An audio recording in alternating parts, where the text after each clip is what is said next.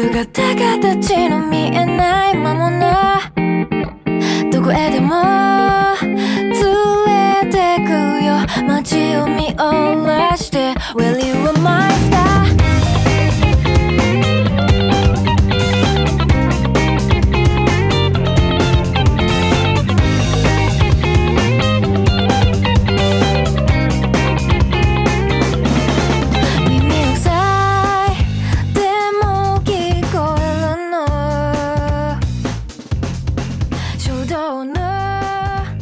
All right, we are back, and this week we are 0 G's. Quentin, how are you doing tonight? I'm good. It is just so humid and disgusting outside. I really don't understand how people can be fans of the summer. This shit is gross. Yeah, I absolutely hate it. Hate the heat. Hate the summer. We are joined this evening by a special guest. Oh geez, Matt Feuerstein, right? And it's from through the years. Matt, how you doing tonight? Yes.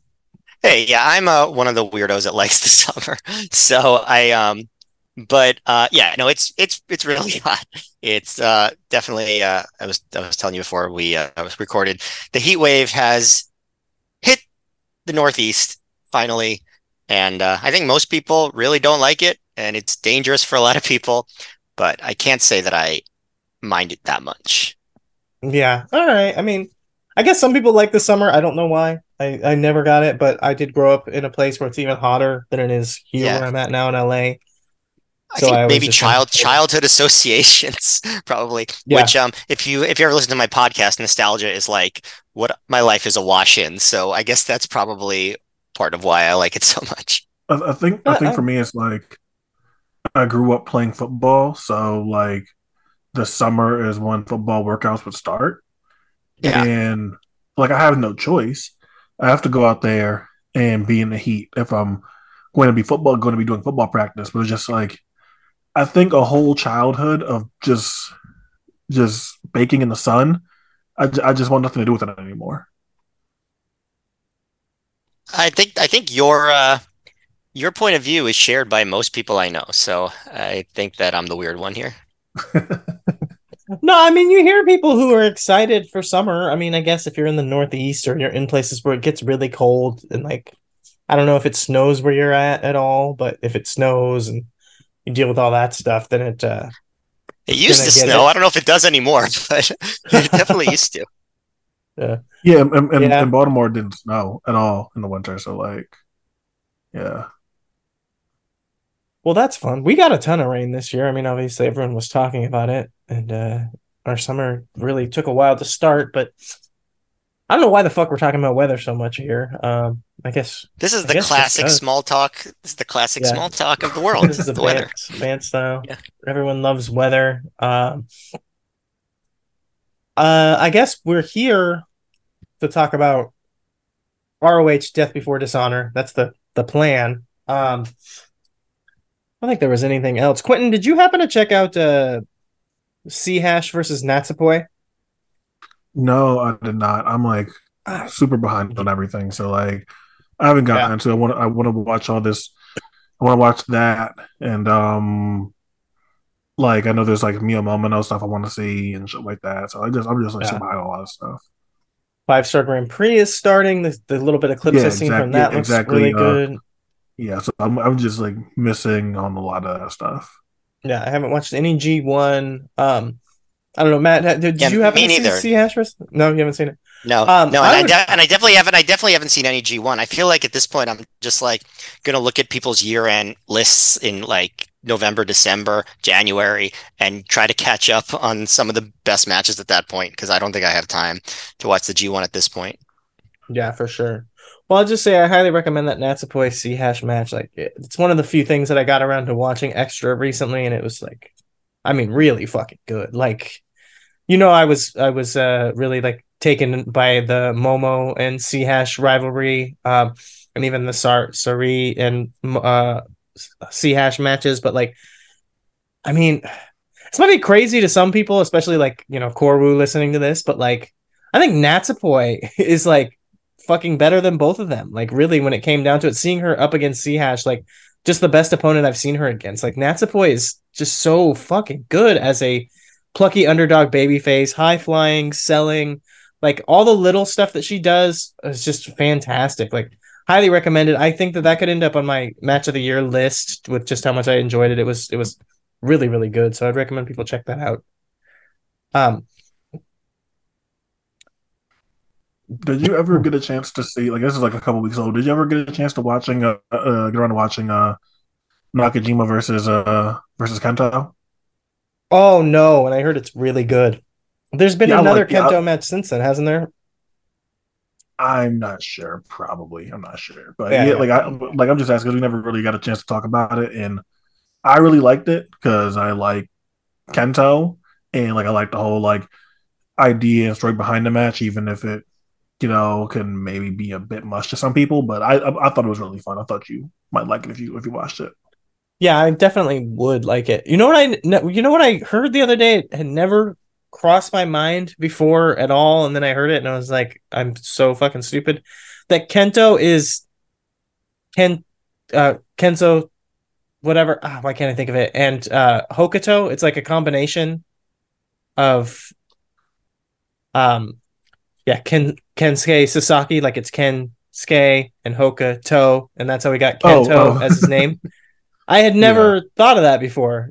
Like, and I was like, I heard someone say that, and I was like, oh, duh. But it's like I always just think of Nakajima as like their kid. I don't really ever think of Kento as how close he was to them. Yeah, As that's well. that's really funny actually. Yeah. But yeah, I gotta check that one out too for sure. Chris Brooks, did you hear about Chris Brooks winning the title? No, I did not. He won the DDT Sorry. title. Yeah, he won the DDT title from Yuji Hino. I wanted to get around to checking that out, but didn't have a chance. But yeah, so that's good for him then. I'm happy about that. Good for him. yeah, me too. Hearing that he won the title in the main event of Peter Pan, it's a pretty big deal. So that was kind of nice. Nice to hear about. Wasn't Takeshita and Ueno on there too? Like, there's like I'm so behind on Yes. everything. Like, I think there was a Yes. Takeshita Ueno match. So like, obviously, I really want to watch that. So Yeah, and there's some interesting, I guess, some storyline stuff that comes out of that's probably worth checking out for sure. Playing off of kind of everything going on with Takeshita. So yeah, that's one to watch for. I also had a thought thinking about that with the return of Kota Ibushi, which we didn't really mention, but kind of mentioned the match a little bit last week. And people kind of being like, "Oh, Kota is washed and he's out of shape and he's old and doesn't look the same." It's like now maybe if some people notice Ueno versus Soup, I just want to call him Soup. Takeshita versus Ueno, maybe like he can rush along, like having Ueno be the replacement for Ibushi now. If you can't have Ibushi anymore, you can have the next best thing there. Because yeah, I mean, obviously Ueno is fantastic, and he gets the comparison a lot to Ibushi. that Ibushi was washed thing was funny to me because it's like, okay, like Ibushi and Janela was like whatever, and we haven't really seen Ibushi have to like get to have and there was the Mike Bailey match, but I was also like just like, man, like Kota's 41, guys. Like, I think he's in this like space because of how people perceive him and how young he still looks and being so baby faced and having the exact same hair. Like, and one, I didn't even think he was like looked bad in Blood and Guts either. But also, like, the dude's fucking 41 years old. Like, it's just fun. It's just funny to me. Like, you realize that this is a guy that's been wrestling for going on 20 years, right? Like, he's gonna age at some point. But also I feel like don't like people jump to conclusions. Like, even if he is like totally out of shape and looked bad in that match, like it's still only been a couple matches since he came back. He could get back into shape. I mean, it's possible. Yeah, I feel like we don't have to jump. Like, people can just give it a chance before they make these grand statements about his abilities going forward. Oh yeah, for sure. And like the thing is, I think a lot of people kind of say, "Oh, he's known for always being in shape," which is true. But the thing is, like when I saw him at Bloodsport and in the Janela match, like in LA, like he was in shape then, So it wasn't like he returned from injury and was out of shape and looked bad. Like it's just been since then, and who knows what's going on really. So it's not that's the thing. And I think a lot of people, the first time they saw him was on AEW, and they thought like, "Oh, he's obviously just been out of shape ever since he got injured or whatever." And it's like, no, he was in shape when he first came back, and whatever. Yeah, I mean, he's not even. we just saw him this year. Like, but you hit on the head there that some people might not have been watching this stuff when he appeared on GCW for Mania Weekend, and it's like, yeah, no, like it's not like he was just gone for 2 years and Blood and Guts is his return. You just don't remember the fact that he was in GCW, and then what happened since then. I don't know. And then like out of shape is such a weird thing. I don't even like saying or don't like the way people try to use it, because I'm like, if you think Kota Ibushi looks out of shape, then like I really don't know what to tell you. Like, yeah, for sure. So we're all on the same page here that Ibushi maybe not for sure washed, not definitely washed. It's a little bit jumping the gun to decide that at this moment. Yeah, of course. If I watch him go out there and have a bad match with like fucking Daniel Garcia or some shit, I'm like, okay, maybe, Sure. but like, but no, like it's a big gimmicky cage match, war games thing. Like, who fucking cares? Yeah, and he did some stupid stuff, but I mean, if you're gonna be taking fucking bed of nails and thumbtacks and glass and all this, maybe having a little bit of extra cushion is not such a bad idea. Maybe he was intentionally tailoring his physique for what he was going into. Well, I guess we might as well talk about ROH. I don't know. Is there any other news, notes, or anything that you want to shout out that's happened in the past couple weeks? No, this has nothing to do with anything, and like I don't really care for this to turn into a whole big discussion. I I don't understand how I live in a world in which uh Eli Drake, Sean Ricker, whatever the fuck, is like an actual over person on a WWE main roster.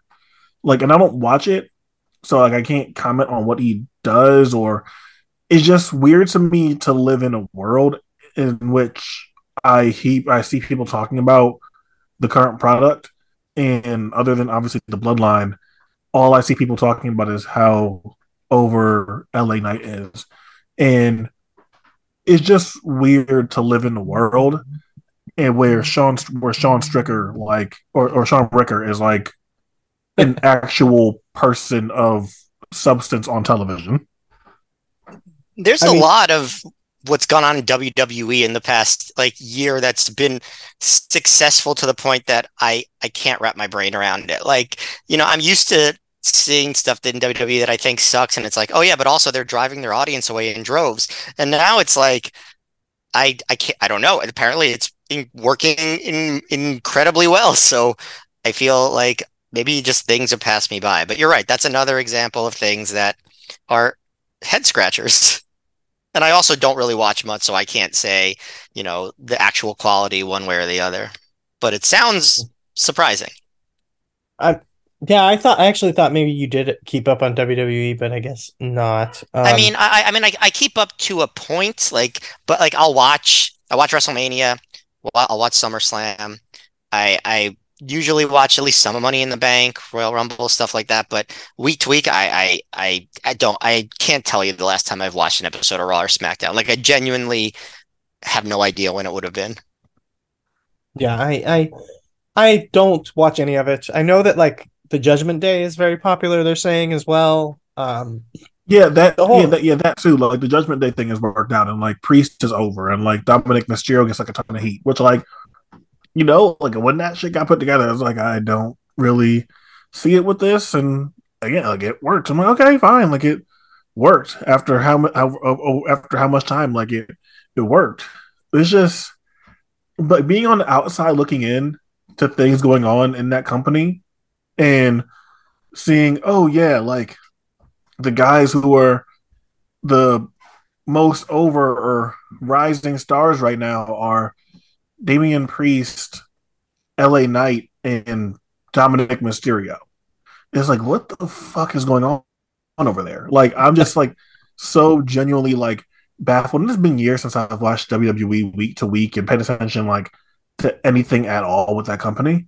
So just observing it and outside of the bloodline stuff and seeing what's popular, because I remember when the RK Bro stuff was a thing and Matt Riddle and Randy Orton being super over, and the fact that that seemed like that was leading somewhere, maybe Riddle winning the title or Orton winning the title, like stuff like that.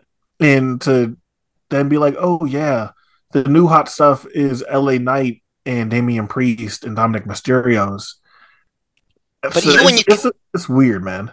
Even when you compare it to stuff like RK Bro being over, like it's no comparison because like if Meltzer's to be believed, and again I trust him on this, like WWE is not. It's not like that these acts are getting big reactions. It's that they're getting huge ratings and selling massive amounts of tickets, like to a degree that they haven't in years, and the company's just as hot as it's been in forever. So it's kind of remarkable. I really want to be like, well, Vince McMahon came back and everything went to shit because fuck him, he sucks. But like apparently things are going really well there. So it's what I mean. Again, what the hell do I know?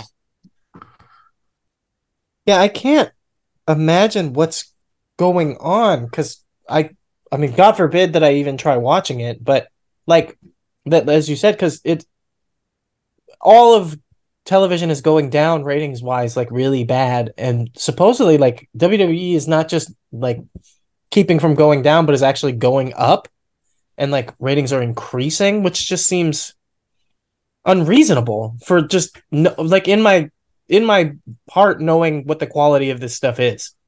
Like there's no way that it's actually good, so I don't get what's going on, but I guess there's got to be something to it.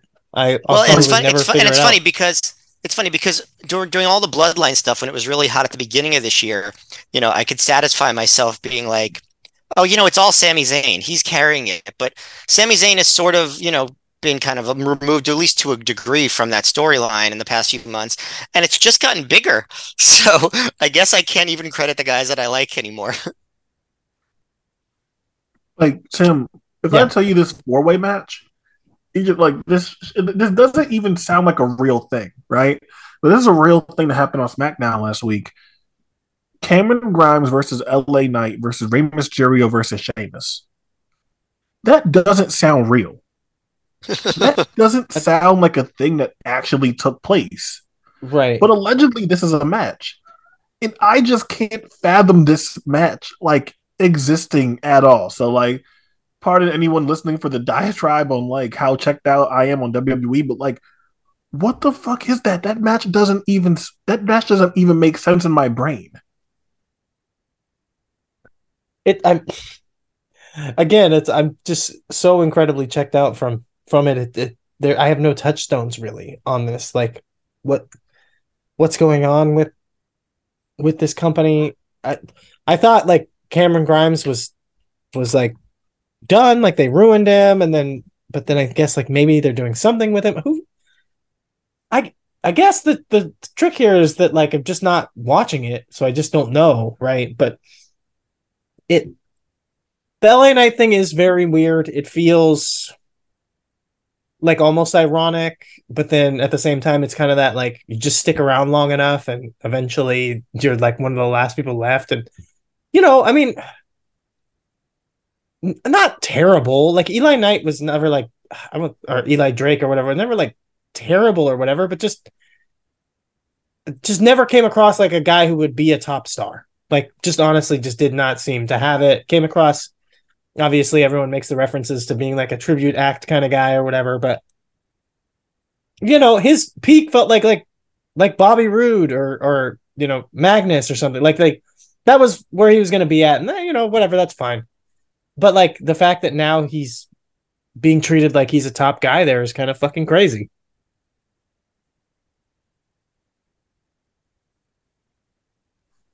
That's all I had on that. We can like go to the monitor now. Just like just all right. This being just this weird time. I don't know.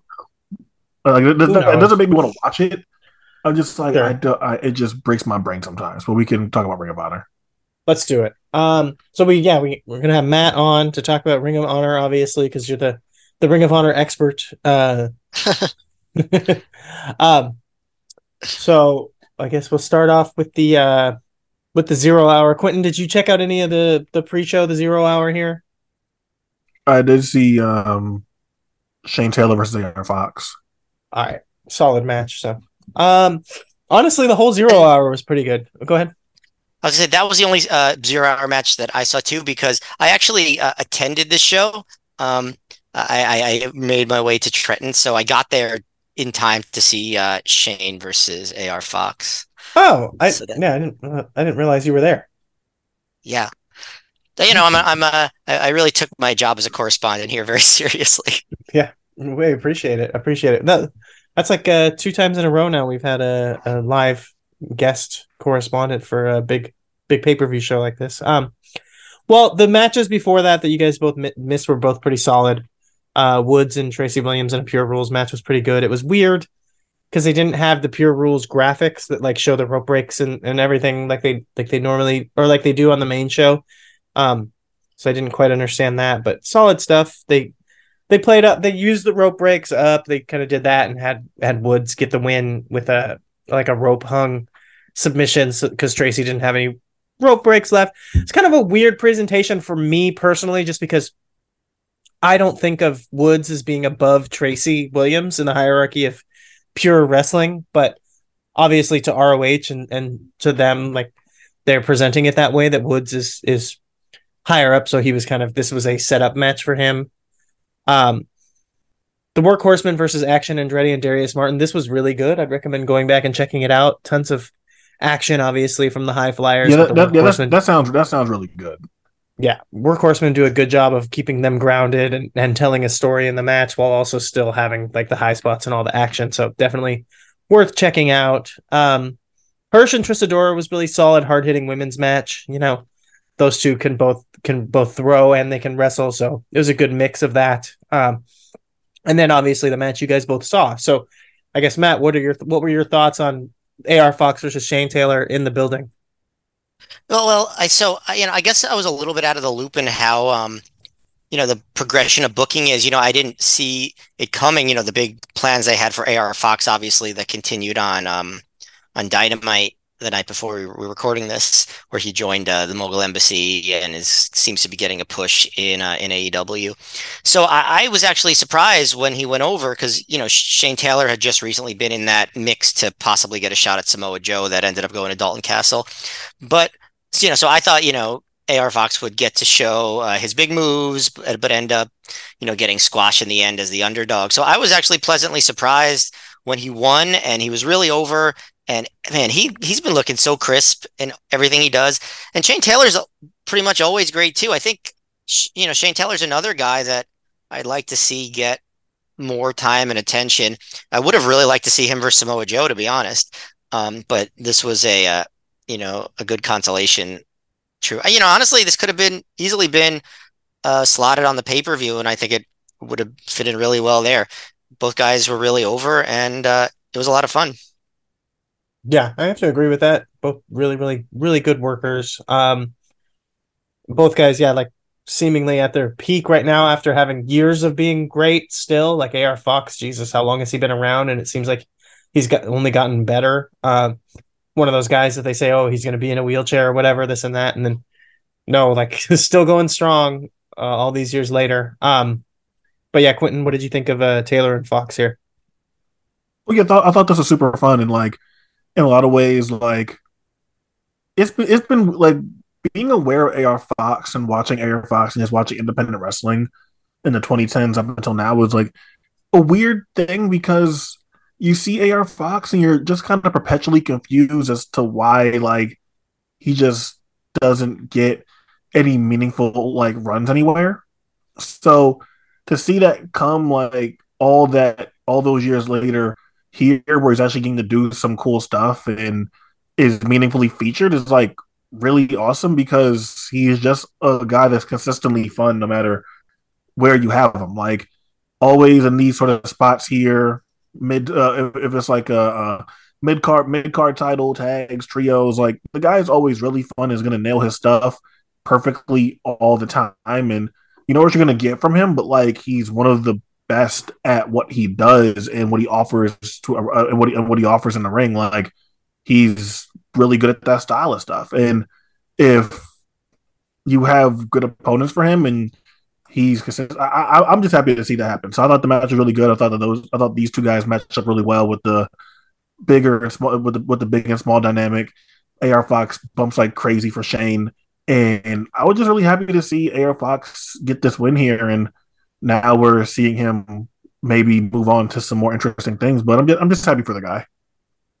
Yeah, no, and hopefully this does mean something big, because that was kind of part of my feeling coming out of this, not just the whole show, but like, you know, the pre-show especially, and then onto the show. Like, what the fuck is ROH? And there is like I don't know if it was the scrum or the pre-show media call, but like there was someone who kind of asked Tony that, like, what is this ROH thing about? And he basically kind of said like, oh, it's meant to be like a, you know, like a super indie. It's supposed to be to serve the hardcore fans. And it's like, you look at the caliber of wrestler, even just on the pre-show, and you kind of go like, yeah, what the fuck is this? Like,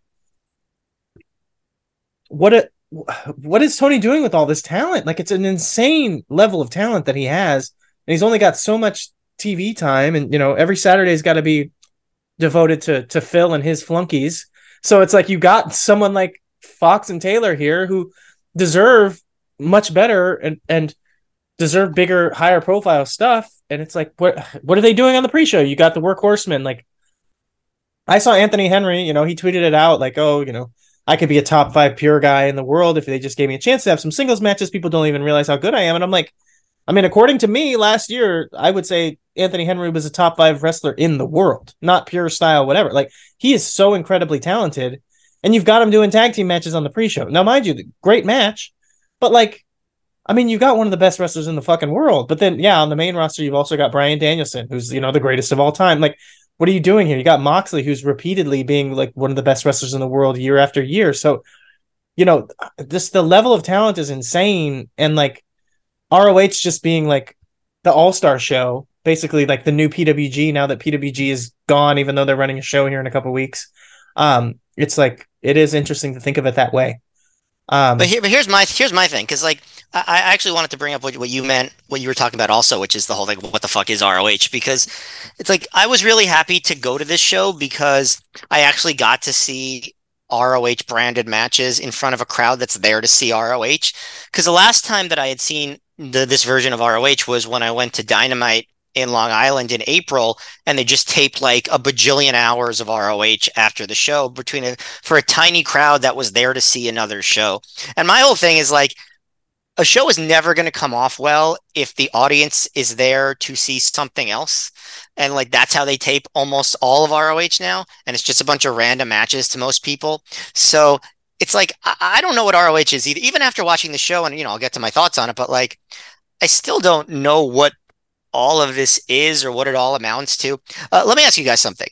Do you consider this ROH? Like, to you, is this ROH, or is this just like, you know, a weirdly branded AEW show? Because like, I sort of think of it as like its own, like, obviously it's higher quality, but almost like WWE, ECW. Like, it still doesn't feel like canonical Ring of Honor to me. And obviously, I mean, again, as we'll get to in the show, like, so much of Death Before Dishonor, you know, matches notwithstanding, was booked to set up stuff for like AEW television. How are you supposed to take it seriously as its own thing when that's how it's booked? Yeah, I'll say I pretty much agree with you there. But yeah, Quentin, what do you think? Is this ROH to you? No, it isn't. And like, I'm kind of fine with these shows that they're running as long as they're booking like quality wrestlers. But like, it really is WWE, ECW, but like, I guess not as like offensive in terms of like what they turned it into. It was just more kind of boring and inconsequential, or like leading in quote unquote the real important stuff. Because like, I think they had a chance with this Ring of Honor, with this Ring of Honor under Tony Khan's management. I think that Eddie and Claudio in running with that story was the chance. And who knows? Like maybe they do revisit it before the end of the year. Maybe Eddie does come back to Ring of Honor and they come back and finish that story with Eddie winning the title. But like I felt like if there was a chance in order to show, hey, like Ring of Honor isn't just like the playground for the people that don't have that we don't have any time on AEW TV to use. This is actually meaningful and means something. I think that Eddie versus Claudio was the chance because Eddie and Claudio was like so great, so awesome of a match, and we don't get that emotional payoff that probably would have kept people interested, or just a storyline that would have kept people interested. Like it's great that we've gotten like the FTR stuff and the Brisk and everything like that that became like cult classics and will be remembered of defining stuff of the decade and shit like that. That's really cool. But I don't think that since then that they've put something together or made an effort to put something together that was just as impactful or memorable. And they had the chance with Eddie and Claudio and it didn't happen.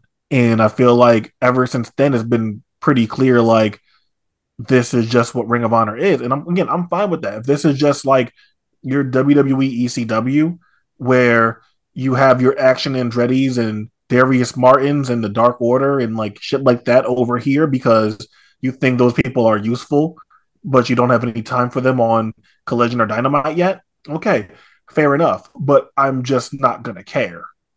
Like, yeah, exactly. Athena can figure out her act and make it more like main event tailored and ready. So whenever she's back and loses the title, so she can come back and win the AW Women's title. I don't know. Like, so there's uses for it, but it's definitely not doing anything still, even off of this show to make it feel like, oh yeah, I need to be watching Ring of Honor all the time. I need to be watching weekly. I need to care about this stuff. I'll come in and I'll watch a good show, but this not doing anything to make me care. And I feel like they're probably okay with that. Yeah, I think that's for sure. I think there's a lot in there that you kind of said that even sparks off a bunch of ideas in my head. Like talking about the Claudio Eddie thing being like that was their chance to have an authentic ROH thing or whatever. Like, and I kind of get more what you mean that it would be a compelling story that would draw you in, but so much of the Claudio Eddie stuff has played out on AEW TV, as Matt has mentioned. So much of their history plays out through the indies, especially like Chikara. Like that does not feel like an ROH, as Matt's talking about, like harkening back to an ROH.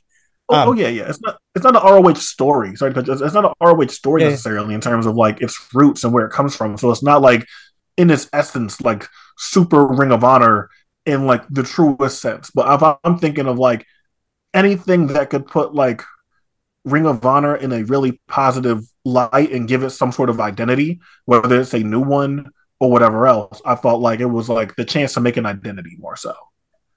Yeah, definitely. And then, mentioning like the FTR stuff, like that did feel so weird. And the reference that I thought of as you're talking about it, and it never crossed my mind before, was that like FTR's little ROH run felt like the world's greatest tag team when they came into ROH, kind of like where they never really felt like they were part of ROH. They felt like they were guest stars and they were just part of like having a series of interesting, fun matches, but were never really authentically part of ROH. And it just felt like on a grander scale with a higher profile situation, kind of doing the same thing where you just have this like high profile off of TV tag team showing up and winning the titles and having a series of matches, but never really feeling like, oh, you're part of the company.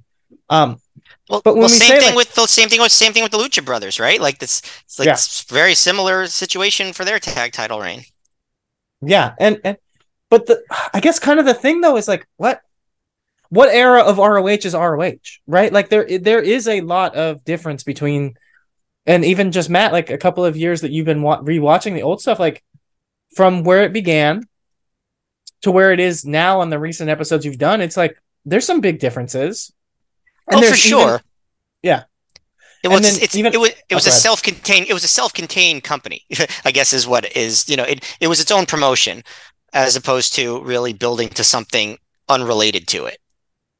Sure, like having that connection to something different. But I guess I just mean like ROH has a lot of different identities over the years. And a lot of different people have an opinion on what they think ROH is. And the toughest part is that up until right before Tony Khan takes over was probably the point where I would say that ROH was the weakest and had the least of its own identity. So it's really difficult to say, like, how does Tony start this company back up and have it still feel like it's the same company when, like, at the time there was not really anything that felt like super ROH. I mean, obviously the biggest flub is that, like, the Grisham situation, because up until that point, Grisham had kind of been the standard bearer and the flag waver, like, literally, for ROH with the foundation. And the way that everything went with that, I think, really kind of messed up the ability to keep that lineage. Like, even though Claudio does beat Grisham for the title, I mean, there was so much more to that, and there was so, sour grapes to it, that, like, it did make it kind of feel like you did not get that clean connection. And maybe that's the cardinal sin of the Tony Khan ROH. Like, that's the I guess, original sin. That's what, like, kind of starts this whole thing off down the wrong path, where it doesn't have that connection and that lineage anymore, because you kind of just felt like you just retconned one, era into the new era. And then obviously the Jericho thing didn't help and all of that. So yeah, I think that's a really good point about Gresham that I wouldn't have thought of. I think that's a huge thing. I think the other thing is just, doing such a bad job of keeping it self-contained. Like, just so many of these guys their main stuff is on AEW TV. Claudio is so deeply still involved in AEW. Samoa Joe still so deeply involved in AEW. Lucha Brothers, I'm sure Aussie Open is not going to be, primarily an ROH featured act as they, continue to become more involved in the AEW scene. I mean, these are guys that are signed to AEW, right? So, when Tony Khan is like, this is its own promotion, and it's like, well, the contracts say AEW, right? And so then you just decide, oh, the AEW show you're going to work this week is actually ROH. So that's the thing. And it's filmed, the TV show is filmed in front of people who are there to watch an AEW television show.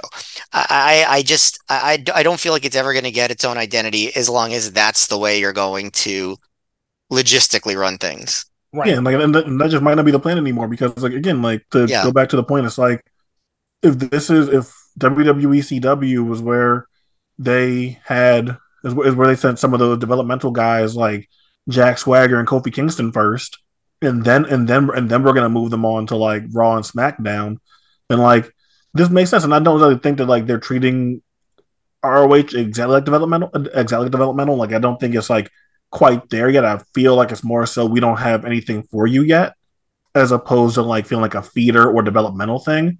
But, like, yeah, I think this is, like, where you send your Jack Swagger and Kofi Kingston first, and then you send them up to Raw and SmackDown and all that stuff. And Aussie Open, like, they're one of the best tag teams in the world. So I think this is just giving them something to do currently before they get more involved in storylines. But again, this is just, like, really just time filler. And honestly, yeah, when Tim mentioned Jonathan Gresham, I mean, like, fuck, like, that's, like, God, how is that? But yeah, basically a year ago, like, almost like it was Death Before Dishonor last year where all that happened. Yeah, like, exactly a year ago, and, like, it was only a year ago, but, like, I when I'm thinking of Ring of Honor right now, I didn't even think of Jonathan Gresham at all. Like, as we're sitting there having this conversation, Jonathan Gresham being the guy that was the champ coming into this new Tony Khan led era didn't cross my mind at all, which is a testament to just, like, how fucking strange and disappointing that whole situation playing out the way that it did is, because that's another one. Like, even if we don't just boil it down to the Claudio and Eddie thing, like, Jonathan Gresham was, like, the guy that was the most talked about buzzing guy that was part of the transition to the Tony era, and rightfully so. He was the champion coming into it, and just nothing. And, like, part of that is because Tony wanted to go with Claudio and all that stuff. So, like, Jonathan Gresham maybe wouldn't even have mattered. Like, he was going to lose about the Claudio anyway, so maybe Gresham wouldn't have mattered going forward to begin with. But it's like, you lose a guy that was, like, super integral to your identity too. Like, that's another big thing. So yeah, it really is just a husk of itself. And it's almost like watching NXT at some point, where, like, though, like the super indie era of NXT is like, if you just want to drop in for the matches, then that's probably the best way to do it, because all these storylines and stories that you're thinking that you're going to get at this point just aren't going to happen. Just drop in, watch the takeover, and maybe there's some good stuff on the TV, but otherwise you're just here because there's good wrestlers on the show. Yeah, I mean, again, like we'll see when we talk about the show, like that's pretty much the optimal way to watch this stuff is like when the big shows happen, the wrestlers work hard and usually they deliver good matches. And I guess that's just what it's going to be. Yeah, well, and I think that you have to also give give Tony the credit that the most authentic thing that he could do for his ROH was to have, when he took over ROH, his first champion be a little guy who was pissed off about jobbing, just like the original champion of ROH. So the let's start the actual show proper here.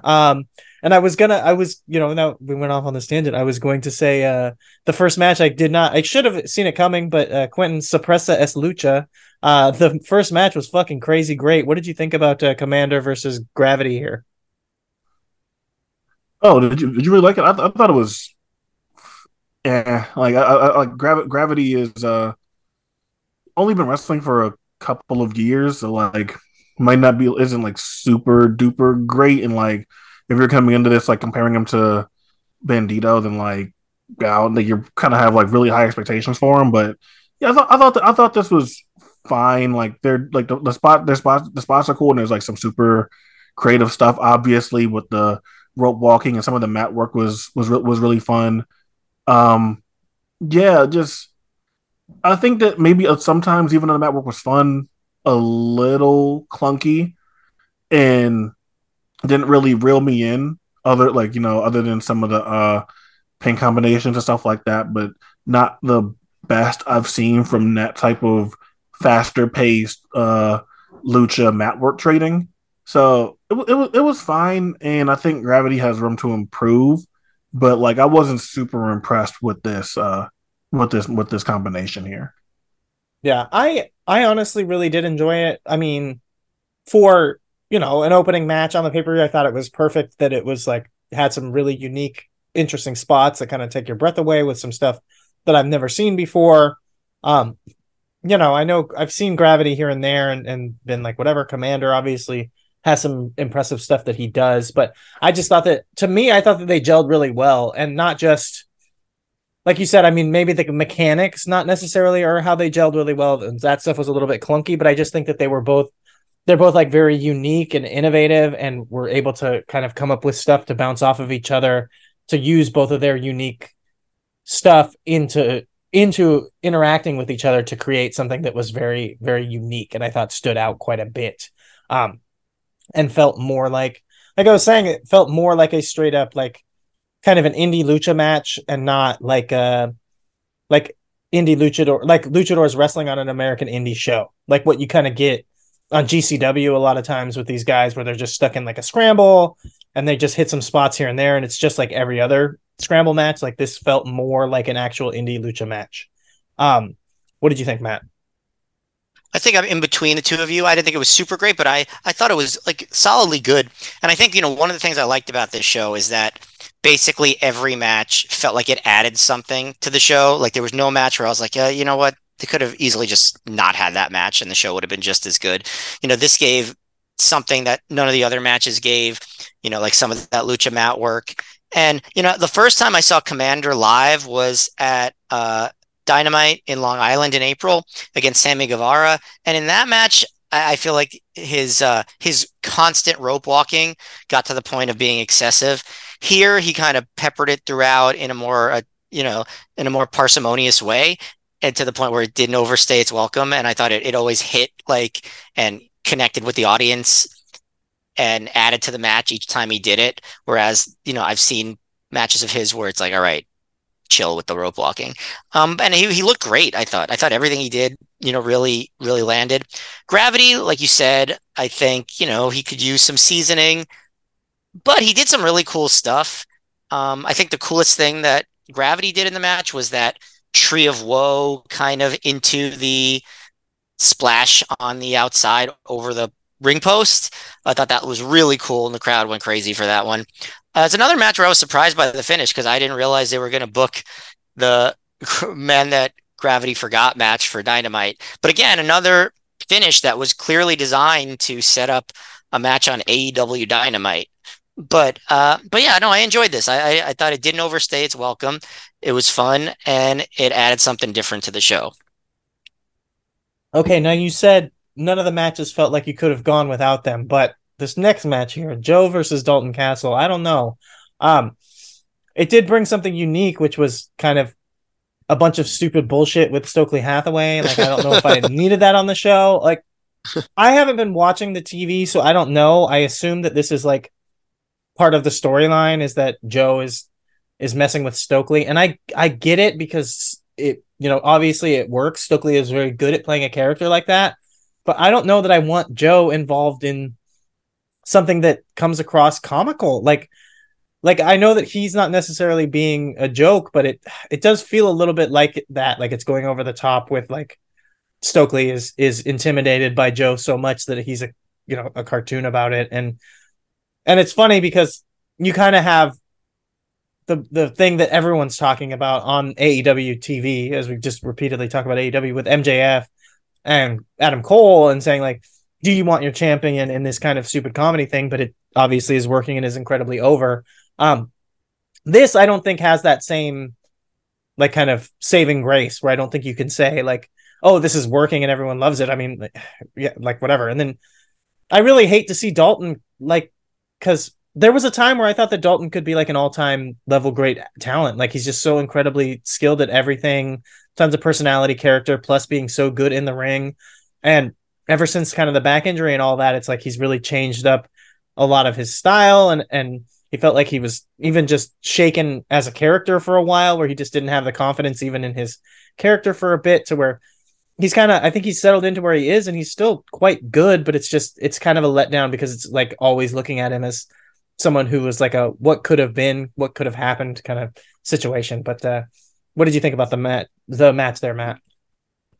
Well, I mean, I do agree this was probably my least favorite match on the show, but I do think that it did, you know, like you said, kind of, but it did add something unique to the show. It was the shticky match, and you know, it's not necessarily what I would gone to an ROH show for, but I think it had the stuff with the boys that people got into.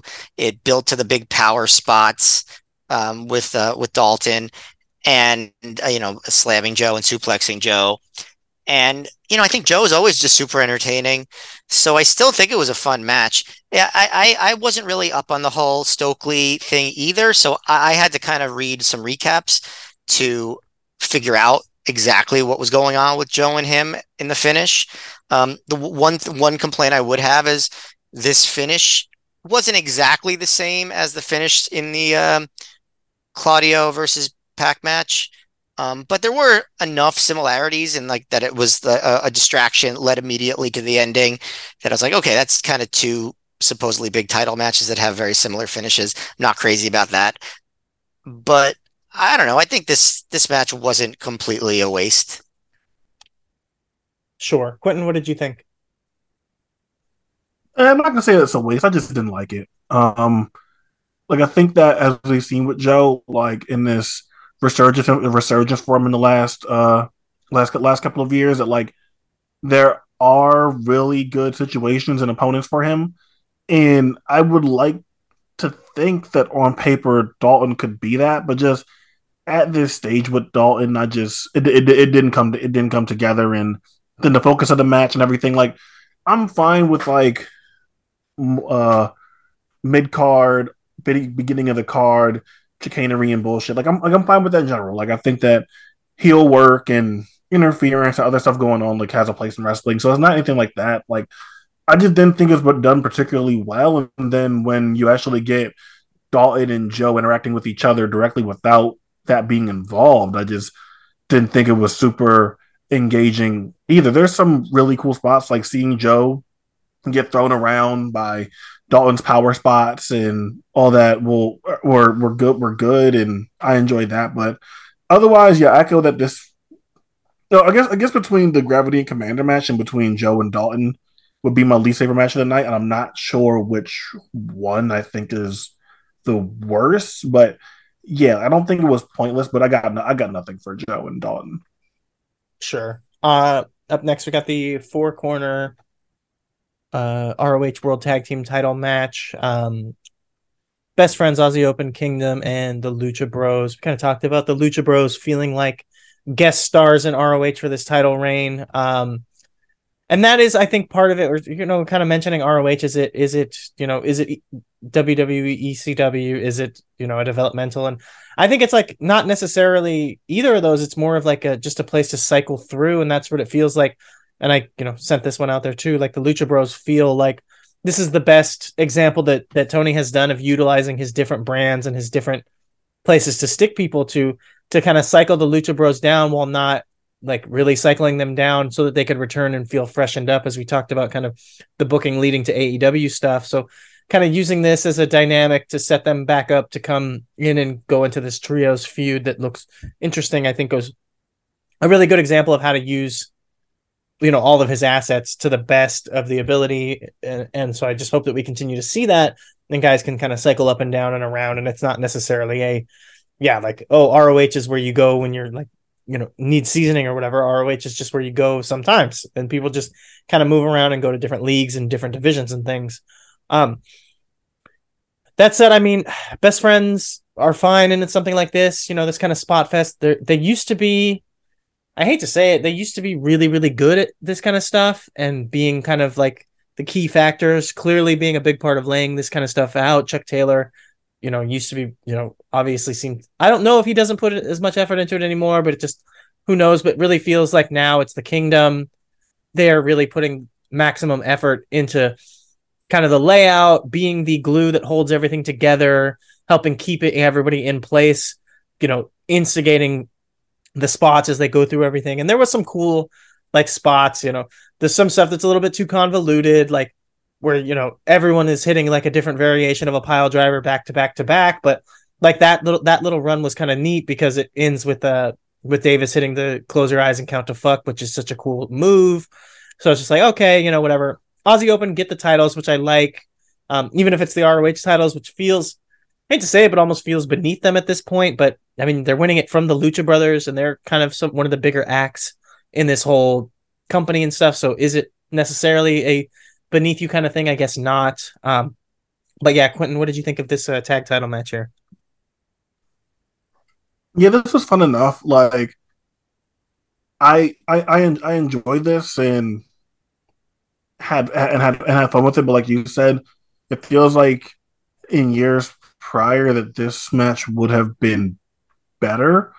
But I still liked it. Like, so it did kind of feel weird to me, like you said, with Aussie Open winning it, because it's like, oh, aren't they kind of beneath this? But like you pointed out, like the Lucha Brothers just had this title, and we know that the Lucha Brothers remain one of the biggest and most popular acts in AEW. So like, can we really say that or call it a demotion? Not really. Like, if the Lucha Brothers just had this title, then like there's nothing really to like be worried or apprehensive about.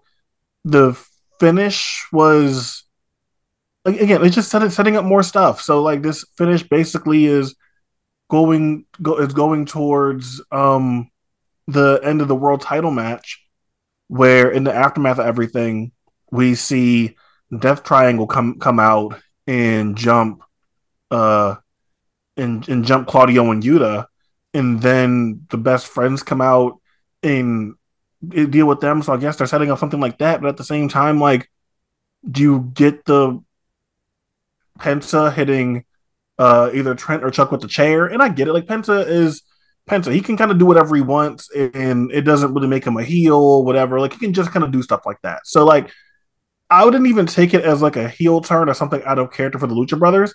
But I don't know. Like, just adding in that spot when you already had them take the ref out of the ring and everything is like, were you trying to turn them? And if that's not the case, then why are they then coming out to interact with BCC? But I guess, the AEW could do stuff like this where everything's all muddied up and they'll go out there and they'll tell their story. But it was just like, okay, so if they're not turning, then what's going on with the death triangle stuff. But it's whatever. It'll be good matches and be fun if they book some triple threat triangle match or whatever the fuck. But it was just okay. This is kind of a lot going on here. Yeah, that three-way feud between like Death Triangle, Best Friends, and BCC is kind of weird because, to make a reference, it feels like three groups of men of low moral fiber. Like you don't really have heels or baby faces because all of those groups are pretty well known to just kind of do whatever's expedient, be it morally correct or Best not. Friends. Yeah, Best Friends, of course. Best Friends do that shit all the time, of course. Yeah, like, I mean, the way that Orange Cassidy comes out and the stuff that he does, it's like he's not really coming across like a babyface. Like, he is very popular, but he's not coming across like a babyface. Chuck and Trent do the same shit. Lucha Bros, Death Triangle are go fluctuate back and forth. And BCC, it's kind of like, who knows what the fuck is going on with them. But Matt, what did you think about this tag title 4-way match? Well, I think one rule of thumb about not tag teams, heels in AEW or AEW related promotions is that you're not really a heel in AEW unless you insult somebody's dead parents. So everybody else is just somewhere in the middle. So that's why Penta can just bash Trent with a chair and still not officially be a heel, or Pac can use a hammer and he's only sort of a heel sometimes, and other times he gets cheered.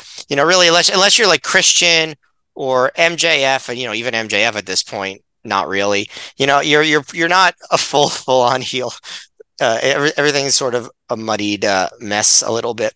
As far as this match, it really made me want to see Aussie Open against Lucha Bros in a regular tag team match, and I think I would have preferred that. Obviously, they wanted to get more guys on the show. They wanted to build that three-way feud, and they didn't want to have Lucha Bros do the job, I suppose. But I would have preferred that, and obviously that's not the direction they're going. This was fun, though. I mean, I don't think this was bad at all, and there were some really exciting spots, and like some of the ones that you said, and I thought Aussie Open looked great.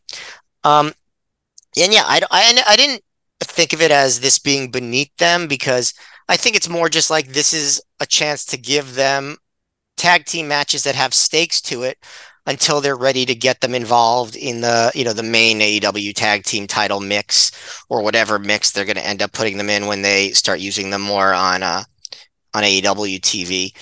But it gives them something to do and something that feels like it matters. So I think it's a net positive for them to be the ROH tag team champions. Yeah, I can definitely see that.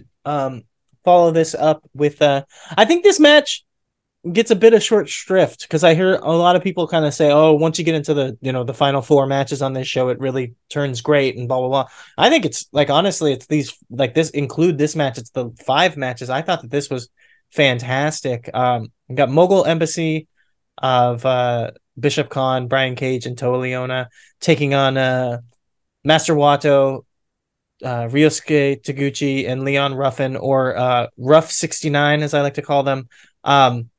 Matt, what did you think about this trios match here? Yeah, I was ready to sort of be like checked out for a little while during this match, sort of like recharge my brain, look at my phone for a little while. But they definitely pulled me in. But obviously I think the Embassy is great, and I think this period of Brian Cage is easily the best he's looked since joining AEW. I think he's really found a niche for himself and a place where he fits in and adds. And the other 2 guys on the team, I think are honestly even better. So I think they're a great, trio right there. The other group was kind of thrown together. I was looking on Cage Match, and is it true? I mean, or are they just missing something that Ruffin hasn't wrestled since April? Was he hurt, or was something else going on? I mean, so they really threw this tag team together, or this trio together, I should say. But I thought it was a lot of fun. I thought actually Ruffin in some ways was a standout in terms of the bumping, obviously the big bump he took at the finish, but also throughout the match and some of the the dodges he took in order to make the tags and things like that. I just thought this match was just like the fun match of the night. It was really nothing negative you could say about it. The finish was logical. Everybody played their part well, and they they got the crowd more and more into it as it went on. So, crowd that was these guys weren't like stars to this crowd, but they pulled them in just with the entertainment value and the story they were telling. So I think they did a great job. Yeah, definitely this would have been my favorite match on the show up to this point. Yeah, I agree with that. Quentin, what did you think of the trios match here? No, I echo the sentiments. I was fully prepared to not care about this match at all, and then as the heat segment just kept going on, and you just see how great this embassy team looked to control, and the performance from the babyface side, like this is exactly just what I wanted and I guess needed at this point in the card, where there was like some fun and enjoyable stuff, but nothing that like reeled me in a meaningful way. And this isn't like the most like substantive like stuff out there, but like still just gave me something to get reeled in by. I love a great control segment, and this NBC team is just so good at that stuff and being so imposing and physically menacing. And when you have someone the size of like Leon Ruffin in there, and even like someone like Master Wato, like it just makes for the perfect people to go be able to just like ragdoll around and want to see like overcome these huge monsters. So I thought this was very good, and up to that point, probably my favorite match that have been on the show. I definitely thought this was good. It's surprising. Like I'm looking at a cage match right now as we're recording, and it has a 6.12. So it's rated worse than Gravity and Commander. Not by a lot, but rated worse than Gravity and Commander. Rated higher than the television title match, and then the TV and then that tag title match is like almost at an 8. So it's interesting looking at the reaction that we have to this match, and then like the one on cage match, because like it looks like we're a lot higher on like this 6-man tag match than like cage matches. I always wonder about those cage match ratings though, because sometimes I think about it like how many people who rate those matches are sometimes people that just didn't even watch the matches at all. That's very possible. Yeah, so like that's the thing. Like they'll read a recap or something and then they'll rate the match, or they'll rate it just because they think it's fun to mess with guys, elevate guys, deflate guys or women that they that they like or dislike, Right. it's or promotion that they like or dislike. It's just kind of funny. I have a feeling that people who thought that match was, a 6 compared to the the 4-way that was an 8, I feel like a lot of those people did not watch either of those matches. That's pretty fair. Yeah, I mean, you guys kind of hit everything there. I think my big takeaway was like, while I do think that the whole mobile embassy team is solid, I just think Toa Leona, since he's like gotten into even better shape, is clearly really into it. He's something special. Like really, like honestly, there's something there that really And stands out. he's only been wrestling for like 2 or 3 years, right? Yeah, something insane like that. Like he's barely, since he started during the pandemic basically in like 2020. Wow. So he's been wrestling for about Wow. 3 years. And he's just absolutely phenomenal. Like he understands the assignment, as they say, like to play his character. He's so perfect, but he comes across like one of these guys who's going to be able to take what is on its face, like kind of a, stereotypical goofy, wild, savage kind of thing, and be able to transcend that into actually being something bigger than that, I think, just with how incredibly talented he is and the physical charisma that he has. Because, yeah, I mean, that's it. Like, as Quentin said, like, there's not, there isn't a ton here to really like sink your teeth into, but it's impossible to get bored because anytime anything is going on, like whatever, this and that, like Toa will come out of nowhere as just like a complete and utter ball of fire and just do something fucking insane. And it's just, you can't relax. You can't like get bored. You can't like not appreciate just the wild ass shit that he's doing. And Ruffin he's so perfect at doing the artful dodger kind of thing. Like the way that he plays cat and mouse is so unique and really stands out. The way that he, just slips out of the hands like water, is perfect. Like those two were really the standouts of the match. And then everyone else involved is very good. But I think that is where the match misses being able to really develop into anything like super like, like this is going to be in your match of the year, blah, blah, blah, whatever, because it's just like there's a lot of other hoopla. but there is at the core, there's two really, really talented wrestlers at like really perfectly diametrically matching kind of conditions. And the kind of the little like botch spot or whatever where they clonk heads on the floor was almost kind of perfect to just kind of sell that story, sell that situation where this is just like, there's a lot going on and you're riding on the razor's edge, and at any moment you can kind of like go off path, and just all of the insane amount of inertia and energy that's going on can just clash into just a big explosion, which is basically two guys just slamming their heads into each other, which was pretty rough. Follow this up, the ROH Pure title match, Shibata versus Daniel Garcia. Quentin, what did you think about the Pure title match here?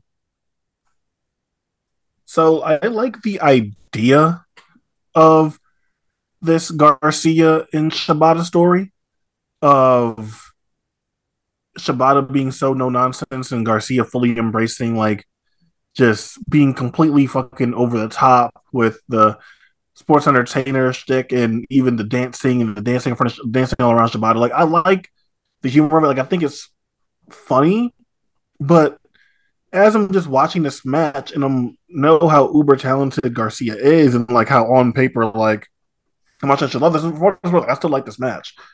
It was just a thing where like I really just sat there with myself like, what purpose is this serving for Garcia? Like when he stops doing this stuff, like is this gonna make him more over when he turns babyface or breaks away from it? Like, what is the purpose that this serves for him? Because this is great that it's getting over, and Garcia is over in general. He can go out there and wrestle fucking Shibata and Bryan Danielson and like all like the top wrestlers in the company, and no one bats an eye because he's just really great and has proven himself. So because Garcia is great, and because he's great at targeting a limb, and because Katsuyori Shibata is great and he can sell, and those two will just beat the shit out of each other, like at its core, you're still getting a really good match. And like again, I understand like the idea of this in a vacuum and like these two being like polar opposites with the act that Daniel Garcia is portraying here. But I just really had the thought watching this, like, what is this really gonna do for him once this is done? Like, is it gonna make him more over once he turns or does something else? Like, I don't really get it because I'm just watching him dance around Katsuyori Shibata, and while I'm like laughing a little bit about how goofy it is, it's just like, man, like I just don't really understand what's going on here a little bit. Like, so it's not like even like I'm anti fun or dancing or whatever else or anti anything goofy, but like it just didn't really feel productive for Garcia to like just to watch it. And I know it's not new or anything. It was just a thought I had when like watching him versus Shibata. I'm like, man, this is like a Katsuyori Shibata match. Like, how many of these do we have left? How many of these are we gonna keep being able to see? And like a Katsuyori Shibata match had a like prolonged section where like this guy just danced around him. It's just like, man, I guess if that's the best use of what we're gonna do with Katsuyori Shibata, then fine, I guess. But it was good. I really did enjoy it for like the actual bits of wrestling between them, and the personality aspect was fun. It just had a thought of like, yeah, I don't know if they're gonna help Daniel Garcia when things go forward. Yeah, I kind of agree with that. I've kind of been having that same feeling with the Daniel Garcia thing for like the whole time, really. Like the way that they started the stuff with the Blackpool Combat Club and the JAS stuff and the feud with him and kind of playing off of all of that stuff. It's always felt like this is just a waiting period and then we're going to get to it. But the longer it extends, I've thought it and I've kind of said it. It's like, is this just it? Like, you're talking about what are they going to do next? And I'm kind of like, I don't know that there's a next. I think that the Daniel Garcia that people like me and you were really excited about on the indies and thought this guy, can be a next one of the great wrestlers of all time.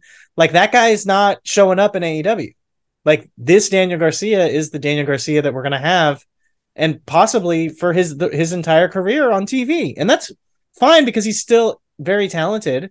But I just don't think that, I don't think that this is a phase. I think that this might be the plan. And I always kind of thought that was it. Like, oh, he's going to learn how to be, a TV wrestler and have personality and stuff. And that's the whole point of teaming him with Jericho. He doesn't need to team with the guys in the Black Bolt Combat Club because he's already insanely talented in ring and really does not need to work on that.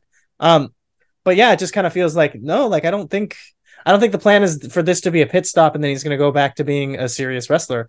And that's kind of the weird thing about this match, because this is a really, really good, pure wrestling match in here with just a ton of other stuff mixed in. Like, and it doesn't, I think they did a pretty good job of integrating it, but at other times it really felt like it was abrupt how much it was like, okay, here's the shtick. Okay, now we're going to get into the wrestling. And then, okay, let's take a break and do some more shtick, and then we'll go back into the wrestling.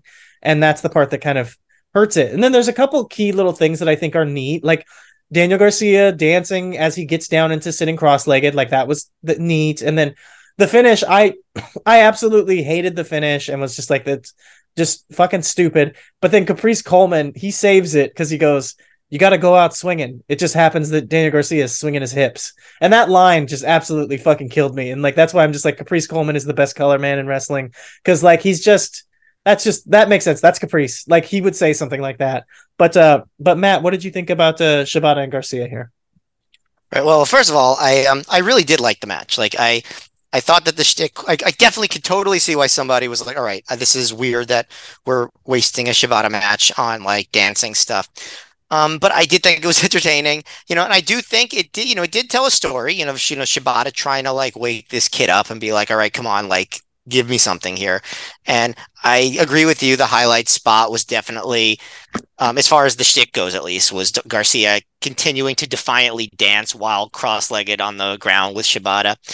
And I liked that it did pick up the intensity, and so I thought it did both elements pretty well, and I like that. But yeah, I think with Garcia, just to talk about what's going on with him, because I actually, with all the hype he got from being such a prodigy on the indies, I do think match-wise, he has been a tad disappointing in AEW, and I don't think it's his fault, really. I think it's the positions they've put him in to not really be somebody who can have these just like truly great matches, except really the stuff that he got to do with Danielson last summer. That was like the only time he was really given the chance to have like true, really good, serious wrestling matches, pretty much like with any length of time given to them. That's really like the only time he's even been given that chance. So they haven't really allowed him to show what he can do on that level. And I thought that the stuff that they were doing last fall with Garcia being, choosing between Danielson and Jericho and, sort of having an existential crisis about who he was going to be, I thought that could have led to something interesting. But I think what happened was he kind of stumbled upon this dancing stuff and it got over to a point, or at least it gets reactions. And I think he and, the bookers and everybody else are just like, oh yeah, let's just run with this. People like it. And I think he's just kind of going to be, like you said, doing that for a while because it's like, oh, we got something here. And, I don't know if that's what we would ideally like Daniel Garcia to be, but seems like he thinks it's working and Tony thinks it's working. And I guess that's just what he's going to be doing. Well, it feels very Jericho. Like it does, Yeah. That is a Jericho thing. If something works, he runs it into the ground. And that's why I say, like, he's obviously learning from Jericho. So the fact that it gets a reaction, as you said, like, that's what he learned. Like, go with it, stick with it, and just do it because it's it's getting over. And I guess you can't really complain about that. But sorry, Matt, I didn't cut you off there. Were you done talking? No, I was done. Yeah, I was done. Okay, cool. Yeah, I think the Danielson thing, it's kind of interesting because you mentioned that and like having those matches with Danielson at all, and like that was the only time that he's really gotten to show off the prodigy that he was. It's like, as I said, it almost felt like oh, that's the storyline is he's conflicted between the groups and this and that, but the series of matches with Danielson was almost like the waving goodbye to being that guy. Like I said, I just think like that was his farewell of being, great wrestler Daniel Garcia, Yeah. and now he's going on. And it's funny because like you said, he was influenced by Jericho, but it felt like, even though it was the storyline, it was also the reality that like last summer Danielson was like trying to pull him into like, no, this is what you should be doing. And yeah, I guess, like in storyline and also seemingly in real life, Garcia chose Jericho. yeah, it seems like that's the way he's gone. All right, follow this up. Trios Fight Without Honor, the Dark Order of Alex Reynolds, Evil Uno, and John Silver versus the Righteous of Dutch Vincent and Stu Grayson. This is kind of an interesting, I guess, would not be what you would predict for an ROH show in a lot of ways, as we've talked about it, where the singles matches are not bad, but they're in some ways disappointing. They're not really clicking. And then like the big crazy multi-person matches with tons of spots, and then this one with all the gimmicks and weapons and all this are the ones that are really kind of over delivering. And I mean, that is probably one of the biggest lies of the history of ROH, even from the beginning, as Matt, like listening to throughout the years, you talked about it. And I think in a lot of ways, people forget that ROH, its roots were in ECW more than people like to think, because just like the gimmick of like good wrestler, like someone like Lance Storm being like, my gimmick is I'm actually a better wrestler than everybody else on the show. Like it's still a gimmick. Like ROH's gimmick was being like, we're the wrestling company, but then still had like the first thing on the first show is like, gay bashing. So it's like, and violence against women and, all that stuff like is still completely there. Like ROH has a history of tons of weapon brawls and violence and barbed wire matches and all that kind of stuff being a big part of ROH. And some of the best ones of the past 20 years at that, Yeah, exactly. So, but it is, like I said, like on paper, you think, oh, what's gonna deliver on this show is gonna be the wrestling, because it's ROH. But really, what ends up delivering here is a lot of the gimmicks and the multi-mans. And this was one that I think another part of it that helps is I think that those matches were not being held to the standard. I think that no one was expecting. I don't think anyone was expecting anything out of this. In fact, I think a lot of people were kind of down on this match and thinking this is gonna suck, because. What's the Dark Order? Oh, they're comedy goofs. Oh, the Righteous, that stupid thing, from ROH and then TNA, and then they were supposed to go to WWE and then they didn't. And Vincent the balloon guy, oh, let's make fun of that, But like, all of these guys are immensely talented. They beat the piss out of each other. They got all the gimmicks. They hit them at the right spots. Tons of cool, wild shit. Like this rocked. And as I said, I think part of it is that it was not going to be held to a high standard of expectation. No one came into this expecting the match of the night, and it wasn't the match of the night, but it was tons of fun. Everything was like, really, really violent, and there wasn't like a ton of stupid contrived stuff, even with getting like tables and ladders involved. Like they did a pretty good thing, which is like when Grayson was taking all kinds of time to set stuff up and get the ladder, he ends up getting forded and takes a gigantic bump through the tables on his own as the ladder gets pushed over on him, which I think is a good thing to do when something like that is taking a ton of time. So it's not like Uno's just laying there forever. But yeah, like I said, tons of fun. That said, like, I don't think I'll remember this match because there's just been so much violence and gimmick and matches like this throughout the year. Like, I just don't think this is going to stand out at the end of the year in any kind of list or anything. And yeah, but Matt, what did you think about this Fight Without Honor? Yeah, I don't think I'll put it on like a list of match of the year, but I think I will remember it just because I was, just for being there live. I think it was a pretty memorable experience. I think it was probably the most consistently like hot match of the night in terms of crowd reactions and stuff. Nothing is more depressing to me than a brawl where guys are killing themselves and the crowd is not with it. And I've seen a lot of those over the years. People, they're walking around doing these big crazy spots, and the crowd goes and then they get quiet again. And this, immediately passed that test. The crowd was super excited for this once they got going. And I haven't been following the Dark Order explodes storyline that closely, but you don't really have to. I mean, you get the gist. That Stu Grayson was a big part of the Dark Order, tag team with Uno for years. And so they're having their big blow off match. I mean, I think that's really all you needed to know to get involved in the emotional stakes of the match. And, we haven't really gotten a lot of John Silver on AEW TV in recent times. And there was a while where he was one of the most consistently entertaining guys on that show. And I think he showed why here. He still has a lot of charisma. They did a really great job with timing the escalation of the big spots, when it comes to the ladders, the thumbtacks, the Legos, all that stuff. There were a couple of pet peeves I had in the crowd, which is just like the we want such and such, instead of just watching the stuff they were doing. When they got to the point where they were like, we want fire, which I know they had also done during the blood and guts match a couple nights earlier. It's just like, all right, like relax, just watch the match. It makes me feel bad for the wrestlers when the crowd does that, because I knew they weren't going to produce fire at that point, but it didn't last long, and they got into all the spots they did do, and I think the match ended at the right time. I'm always scared when someone takes a backwards bump off a ladder. That just always seems like the margin of error is just too small. But seems like everything worked out okay. So yeah, I really loved it. I thought it was a lot of fun. And yeah, probably not the match of the night, but if someone were to say it was, I wouldn't think they were insane or anything. Yeah, well, that, as you talked about everything being different earlier on, like that's another, like you can't account for taste. So if this kind of match speaks to you because it was very unique in that way, then yeah, like I could see it being your match of the night. But Quentin, what did you think of the trios fight without honor?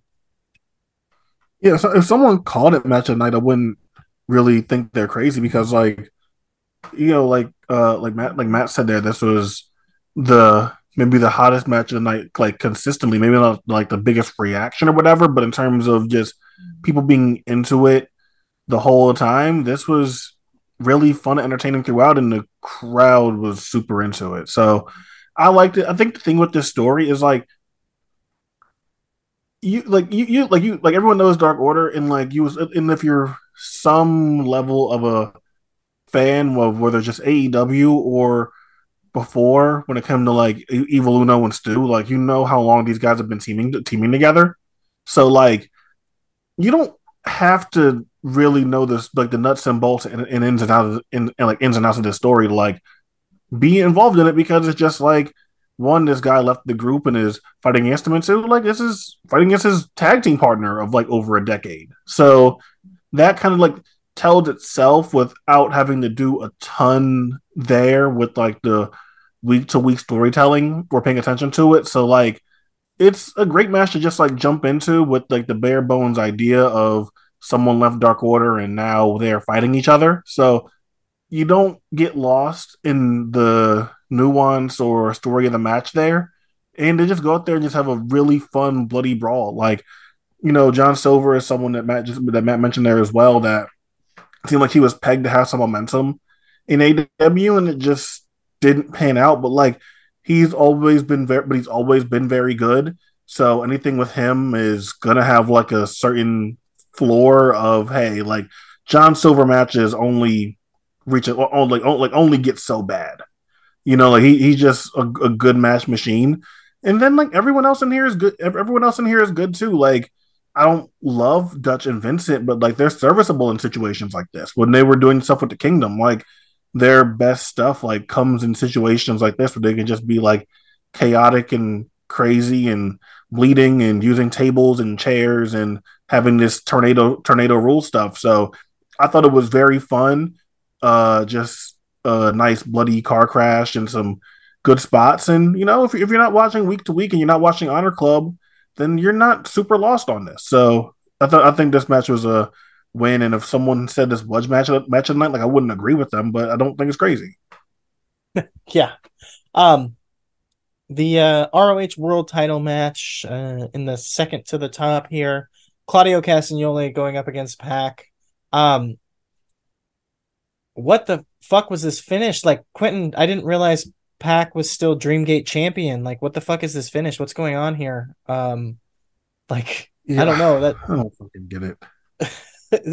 But like the thing of it is that as we've talked about it, like so many finishes on this show were kind of like this, like not as fucky, but in some of them it's like still like fluky and fucky in a way where, as Matt mentioned a few times already, and I've kind of echoed enough, like stuff that's just meant to be setting up things for AEW or protecting people for AEW, or protecting people because they're losing the tag titles but they're still going to be a featured act, so you don't want them to get pinned, like a lot of that kind of stuff going on here does make it go like, okay, this finish doesn't stand out. But I just thought like it's so funny that we had that long fucking title reign where Pac was like just would not job for anyone and was just doing tons of stupid bullshit finishes, and it's like, oh, he's back and he's doing bullshit finishes again. That's weird.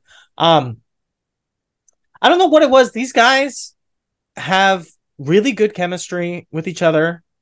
They both were about as good as they ever are right here. Really consummate professional types. Like Pac and Claudio are, two of the real like best, just like highest floor kind of guys. You really do not see them ever have bad performances. But that said, this match really kind of felt like it was missing a spark for me. There was it felt like it just didn't get out of gear. Like it never really grabbed me. It never really sucked me in. It just kind of felt like an exhibition of two insanely talented, insanely jacked wrestlers hitting some cool spots, but we just never got a narrative. I thought really just a lot of kind of back and forth. And yeah, just didn't feel like a big title match. And then, like I said, the finish really hurt it because you're already kind of, to me, in a way, feeling like, okay, this is just like an exhibition match, and then you have this fluke, weird, stupid finish, which I get it, and like I do think a lot of people were a little bit like off on their read, or maybe just didn't realize. But to me, I completely understood the finish, which is not that it was not a distraction finish, it was not an interference finish, whatever. It was Yuta was coming out to stop Pac from taking off the turnbuckle, so he was stopping him from cheating.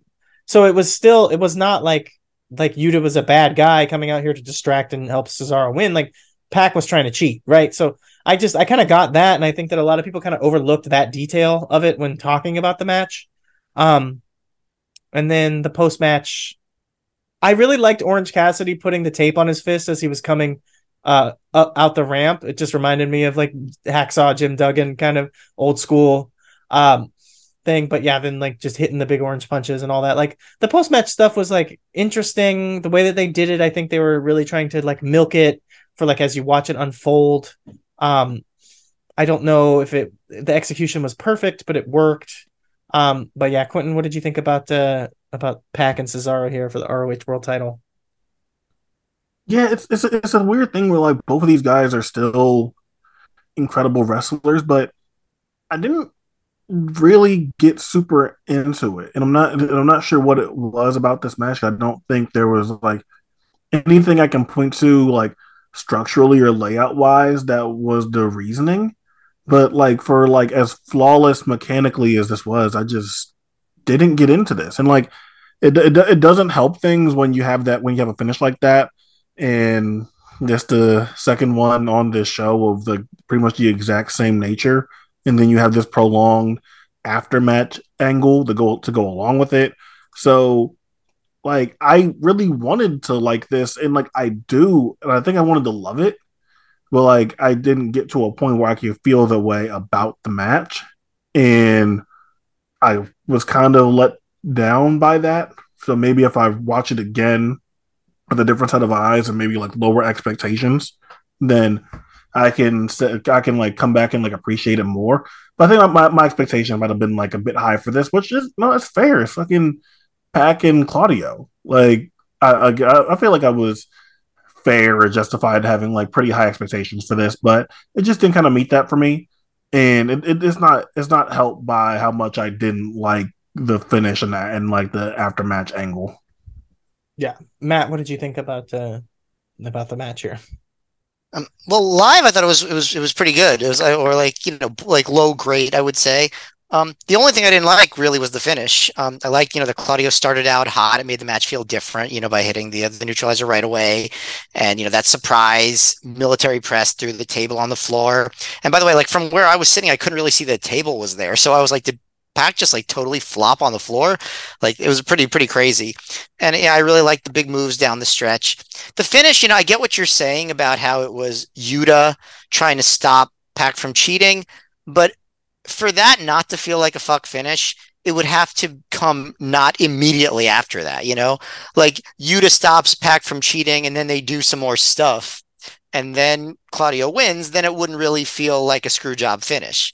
Whereas the fact that Yuta's there and then instantly Claudio hits the Ricola bomb and gets the win, that's where it made it feel like just an interference finish, even if that's not technically what it was. You know what I mean? Oh yeah, definitely. But the post match, I'm still not crazy about the idea of them, booking these pay-per-view matches to set up AEW TV, but I didn't mind it such as it was. I thought it was exciting, and I thought it did echo some stuff that Gabe would do back in like the '04 era where they're, and obviously that ECW would do too, where just like so many guys would intermingle at the end and get involved and start brawling. And, you know, say what you want, but Orange Cassidy probably got the biggest pop of the show because for one, he's a big star. And for two, people did not expect him to be there. So he got a really, really huge response from that crowd. So I guess that worked for people too. But overall, I liked the match a lot. I thought it was really good. Yeah, I think me and Quentin both are kind of saying good match. Technically, it was good, but just didn't. I don't know. For me, I was just missing something emotionally connected. Like when Pac was going for the brutalizer over and over again, that was kind of the most engaged I was in the match. I liked that because it felt like there was some struggle and there was something there. Either way, main event. First, I think they're saying first time ever women main eventing an ROH show. I'm almost positive that's true. Yeah. Yeah, absolutely deserve it. With just how great Athena has been. Matt, I guess you guys on through the years, you haven't quite gotten into the era where there's been a ton of Women of Honor matches, right? There's been like maybe a handful that you've reviewed on the show so far. Yeah, very, very few so far. And most of them were in the era where they were treated like an afterthought or like, condescended to or creeped on. There's been a couple in that '05, '06 era once Prazak was on commentary where they were treated mildly respectfully. But I think we get a few more starting like late '06 into '07 once Sarah Del Rey becomes a bigger part of the show. Yeah. But, either way, I know that you still watched like that era of ROH and went to the shows and stuff. So the kind of the callbacks and the references in here, I think would not be lost on you necessarily. So Matt, what was your thoughts on this ROH women's title main event, Athena versus Willow Nightingale? Yeah, I mean, like I was like, live, you're so engaged in the match that like I didn't notice every single callback and reference that they did in real time, like some of the stuff I'm like, oh yeah, once I read recaps and stuff, I was just into it. And everyone was into it. And people, I mean, Willow felt like such a star coming out. And I guess, part of it is, she's from New York. This was Jersey, not super far. So I think there was an element of like home region stuff, but also she's just getting over everywhere. And, they'd already had one good match together, and this was a great match. And obviously, Athena's been, doing really, really well since her ROH title run began. I'd say on that ROH tapings that I saw in April, her match was definitely the highlight. And it came, really late in a long taping where everybody was completely exhausted and wasn't really paying attention to anything, but she got them to pay attention. So, she's been absolute, no pun intended, champion since this ROH run began. And so, yes, they absolutely deserve the main event. And, the way they escalated things, the finish with Willow struggling to get to the ropes and eventually, passing out. The only thing that disappointed me about it, because it was such a great match, was I've seen so many of these matches where the crowd really wants a babyface to win and they just don't. And I know this was a little different than like, I don't know, Roman Reigns and Cody or even Eddie and Claudio, and that they haven't been like building to this one moment for such a long time. Willow still has time to build that momentum to where people really want to see her win. But man, it would have been so great if she had just gotten that big win right there. And Athena definitely deserves to still be on top and everything like that. I'm not saying she doesn't, but just in the moment, I really, really wanted Willow to win. And it just felt like one disappointing babyface loss too many for me this year between so many of these big shows. But man, what a great match. And, what a star Athena is. Yeah, it's kind of interesting for you to even mention it in that regard because it does, obviously Willow is a pure babyface and people are behind her in a big way and want her to win. But this match, for everything that's been great about the Athena title reign, which has been a lot of the heel tactics, she really did not feel like she leaned in super hard into being a heel here. So it did not feel like a deflating, heel win over a love babyface, but it did. I still agree with what your, kind of your sentiments Yeah. there, but Yeah, and then the crowd wasn't like walking out being like, "Oh, that was bullshit" or anything like that. They were sad when Willow lost, but then they got over it and were cheered her as she walked out and stuff. So it's not like this was like a crowd killer or anything like that. Sure. Quentin, what did you think about Athena versus Willow here?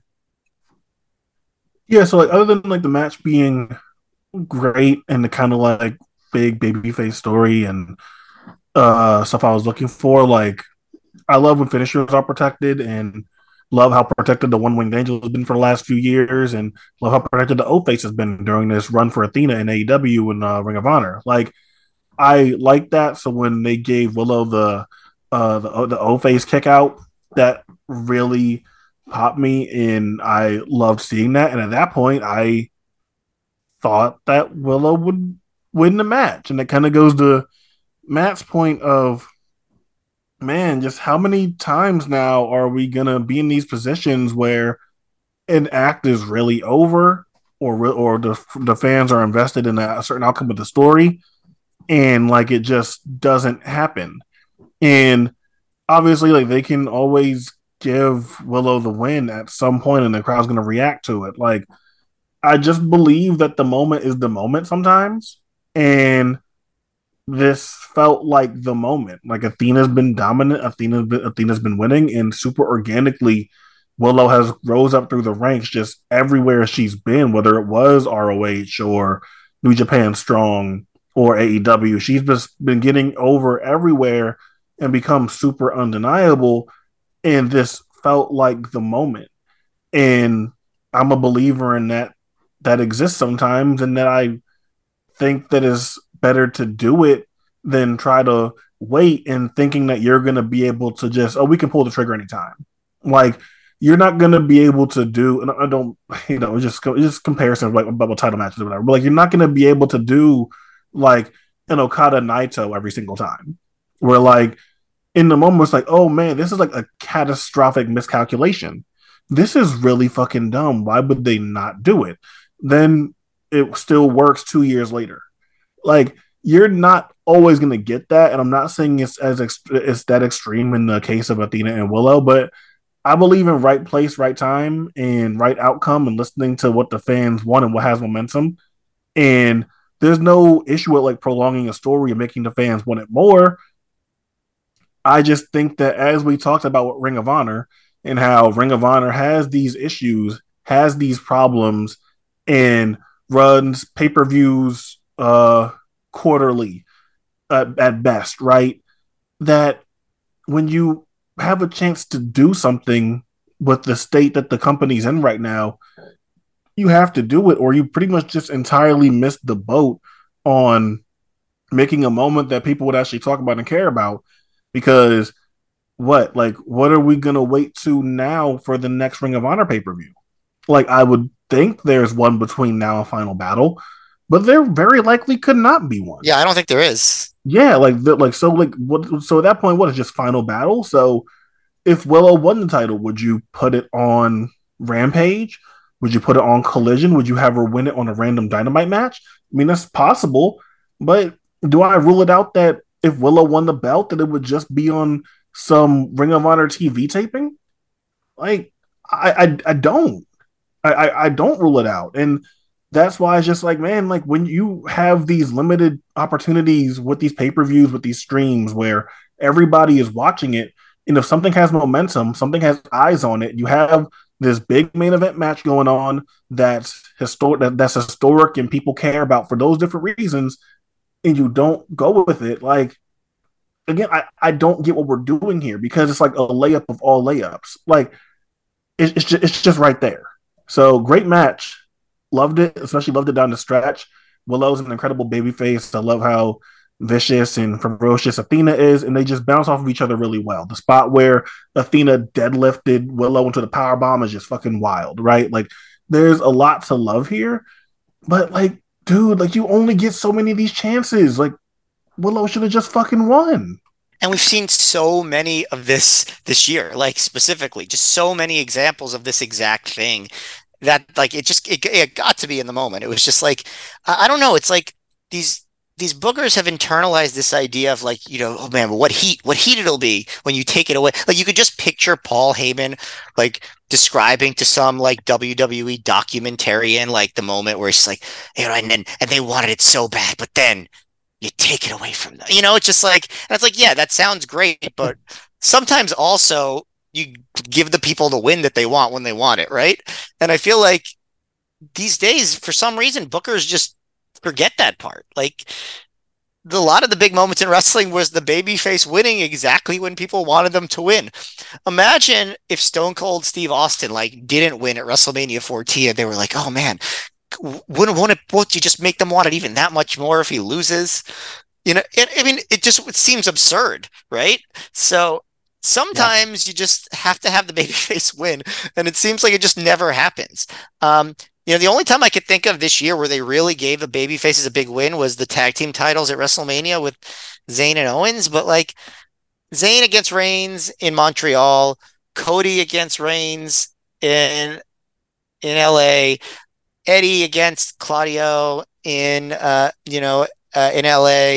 Mark Briscoe and Samoa Joe was another example. That last show was like Downer City. This one wasn't quite as bad as that. But you forget fucking Mark Briscoe and Samoa Joe. Like, yeah, yeah. I hope that they put Eddie over Claudio at AEW Grand Slam at least. But shit, at this point, even if they booked that match at Grand Slam, I'd be like, fuck, they might just have Eddie do the job again and save it for Final Battle, just because that's just what it is now. Like, give somebody a big babyface singles win when people really want it. Like, some booker, please, I'm begging you, just like, don't forget that's a thing that people like in wrestling. Yeah, I mean, the Willow is such a great example of this because she got the big win for the New Japan Strong title, but it was like an accident. It was an injury. Yeah, by accident. Yeah, exactly. Yeah. And it was like they were not going to book that. And like, I think sure people would have popped for Mercedes Moné winning the title, but it wouldn't have been the same thing that you're talking about. Was just like give them a big babyface win to make people happy. It would not have been that. It would have been, the big star won, but she's not necessarily the babyface that people are rooting for. So yeah, that is for sure like an issue. And it is. ROH has a history of not pulling the trigger on time, right? Like that's the the ROH thing that happened for a very long time with the titles, just never. But a couple times they did. Like Homicide had to be Bryan Danielson at Final Battle 2006, and so he did. Even though they knew they weren't going to really give Homicide a real title reign, it's like you got to at least give people the moment, the catharsis. That's the thing. Sometimes It's like even if for some reason you don't think Willow is someone that you want leading your women's division, right? Which would be insane to think. But even if you don't think that is your plan, you just have her win the fucking match. Like, yep, exactly. like even say something like let's even do Swerve in Our Glory versus the Acclaimed. Like they saw immediately how over the Acclaimed were when they did All Out, and they said, okay, didn't really think that would happen. Not, that wasn't really the goal of the plan here. But Acclaim were super fucking over this insanely good match immediately. Hey, you know what we should do? Let's do that a few weeks later. Let's do that a month later. So like we can capitalize off of how hot this act is because they're super popular right now. And granted, again, Ring of Honor is not in a position where like the stakes are super duper high. People drop in, they watch these pay-per-views. For the most part, maybe don't really care about these storylines, but they can drop in and have some fun with these shows. So story-wise, okay, maybe just not a thing worth getting upset about, but I want Ring of Honor to be good. I would like Tony to delegate more responsibility to other people because clearly he has a lot on his plate between fucking Rampage, Collision, and Dynamite that, hey, maybe if you let some other people deal with Ring of Honor more, we could get some more stories or whatever figured out. But hey, if this is just this fucking ghost promotion right now where there's some good wrestling, fine. But when you have a layup like that right in front of you and you're already in close to Willow's backyard, you know she's going to be over. Just do the fucking. Athena's gotten out of this already. Athena's done everything that she can with that. She has gotten more popular than she has been, more rave reviews than she's gotten before, the best that she's ever been. Hey, I think it's probably best. Hey, let's bring Athena back up to full swing to the AEW Women's Division. Like, let's maybe build around Athena now, since she proved how good she can be with the ROH Women's title. I don't get it. I don't understand it. And like the more I talk about it, the more it frustrates me. But like I don't want it to get lost that like this is a really good match. The more I hear you talk about it, the more it frustrates me too. And the thing is, they knew Willow would be hugely over because they knew enough to put this in the main event. So that tells you right there. It's not like this came as some shock to them that the crowd would really want this. So I think that's another mark in the favor of, they should have just put her over. Yeah, and Quentin, what you said there, like, really hit the nail on the head. It was something that had crossed my mind a little bit. Like, Athena's not really going to build much further. Like, she's established. This reign is established. Like, she's over. You're not going to really get much more out of this for her. So she really would not lose anything dropping the title here. And it would be a huge thing for Willow, who's a big part of Willow's issue is that, like, she continuously feels like they're not getting behind her. And this, even if it is the ROH women's title, whatever, it's the main event. And it would feel like, they actually are going to stick with this and do something with her, especially because the fluke win of the strong title, the way she's been booked, all this and that, like, it just comes across like, whatever.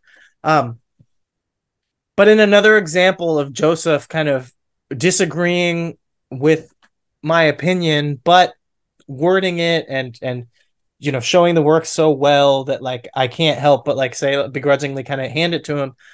His video that he made kind of about the Willow versus Athena feud, comparing it to Athena and Asuka feud, is really, really good. And the way that he breaks it down, it makes sense because Joseph's got his own kind of logic on what he likes about wrestling. And a lot of times I feel like he likes things that are a little bit more of what Matt was talking about, that yearning and just never giving it. And the way that those things mirror was really neat in the fact that Athena, Ember Moon, she never got the win over Asuka. And so to kind of relate that to here, where it's like Willow doesn't get the big win over Ember, I did kind of like the way that he explained it and kind of compared Can I say something now? Rivalry. Yeah, please. Athena should have beat Asuka. It was dumb that Asuka went up to the fair.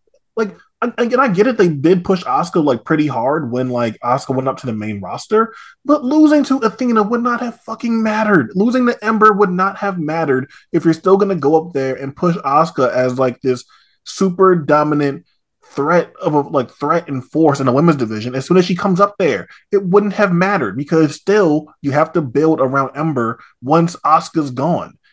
She's champion basically because Asuka no longer wanted to be there. That doesn't make Ember look strong. It doesn't make anyone look strong. It makes you look like, oh man, you're second best. You're second best. That's cool. Asuka's gone. She's gonna go do other stuff. So you can have the belt now. Like, that doesn't make anyone look stronger. So in a world where, say, that played out the exact same way, right? In a world where Willow doesn't beat Athena to win the title, it wouldn't make any fucking sense.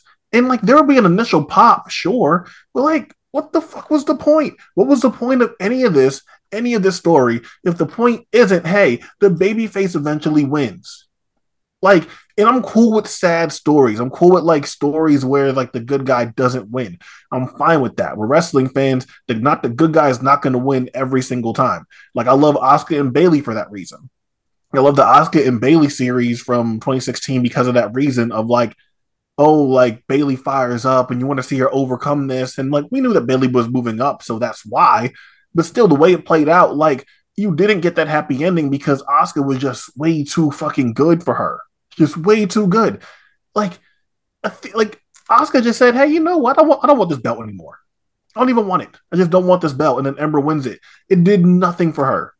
Absolutely nothing. It did absolutely zero for Ember. So like, I would reject that idea because like Asuka should have lost to Ember in the first place.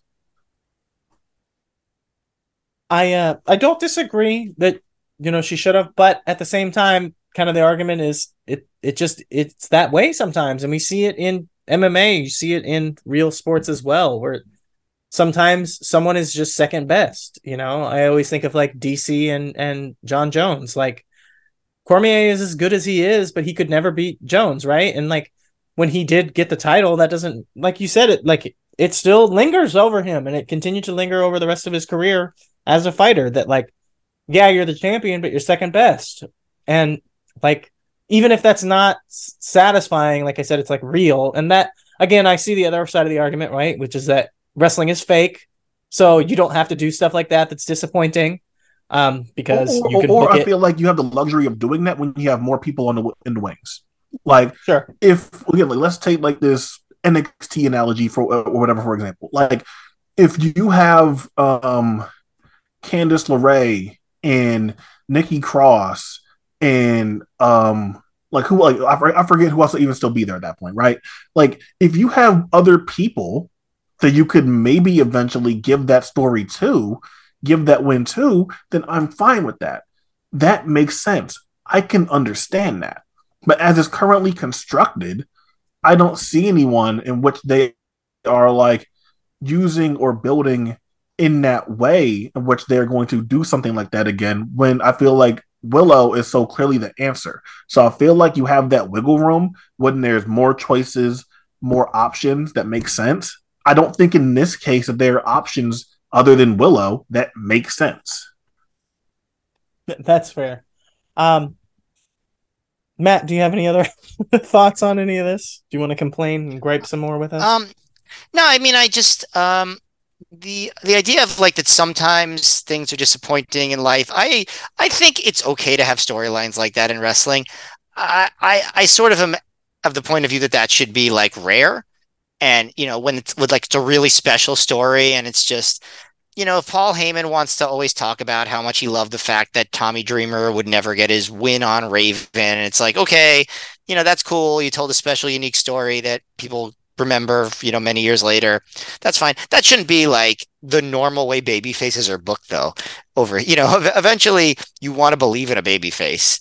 And if it's a big enough baby face and it's someone with a lot of potential like Willow, you don't want to cut them off at the knees when they're building momentum, or same thing, or you're telling an emotional story about Mark Briscoe, coming back after the tragic death of his brother.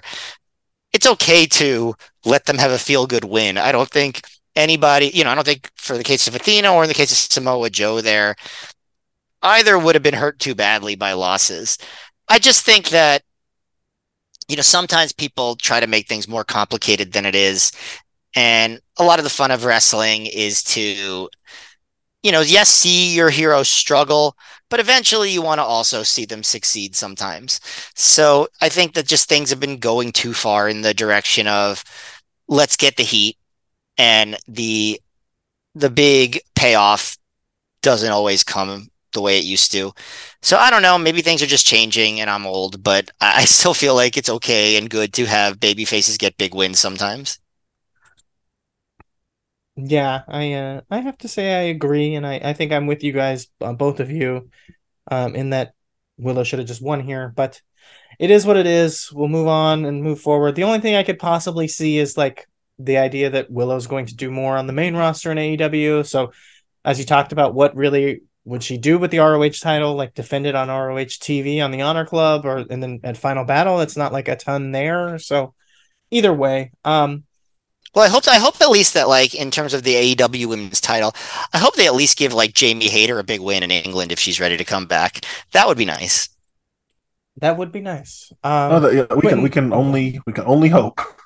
Yeah, we can only hope that we get something, as we're gonna get or any matches at all in England at this point. That would be nice. Well, there's the big rumor. I don't know if you saw it today. The leak about Ospreay's big match for England. He's going to be on. I know you'll love that one. I was going to use that for my closing bit there. So you just please do. Well, I guess Matt, if you have anything else you want to say before we head out, any I guess plugs or anything about the show overall. Sure. I would say I wasn't always crazy about the booking, but I really did think that the show had a lot of good matches on it. Like top to bottom, like I said, there was really nothing where I was like, I just wish I hadn't seen that match. I enjoyed everything. A couple of matches I thought were like pretty great. So top to bottom, I thought this was a damn good show. Maybe even the best top to bottom, certainly not the highest peaks, but the best top to bottom of the Tony Khan booked ROH shows. I'm trying to think. I think it probably was, at least for me, just as match quality. I thought it was very consistent. Yeah, I have to say that's probably correct. Quentin, do you have any final thoughts on the show you wanted to get out there? No, I'm good. Listen, enjoyable show, other than like the frustration with some things aside. But Matt, thank you for joining us for tonight. Yeah, thank you so much. And if you wanted to go ahead and plug your Twitter or anything else before we head out of here, then feel free to. So obviously my podcast is Through the Years. I'm the co-host. The real host is Trevor Dame, the world famous Trevor Dame. I am just the guy that is an albatross around his neck and keeps him from achieving his greatest potential, but it's still a lot of fun. And if we review old ROH and chronologically from the beginning, so if you have any interest in that era or you watched that era, I think you probably have interest in the show. My Twitter handle is @MayorMGF. I'm also on Blue Sky now, same handle @MayorMGF. Trevor Dames is @TrevorDame. And the podcast is Through the Years, spelled THROH, the years, if you're interested.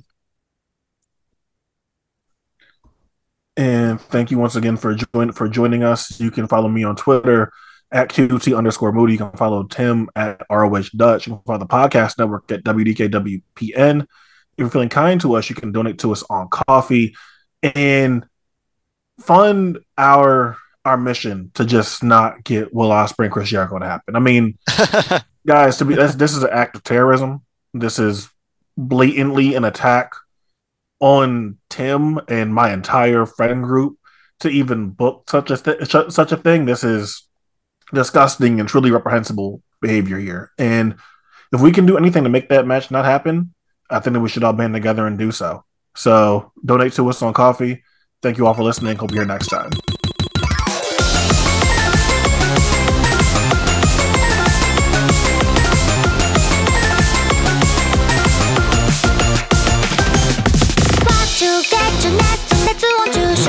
で弾けたビビットマイルーレットグッドスタートきっとゲット糸糸糸」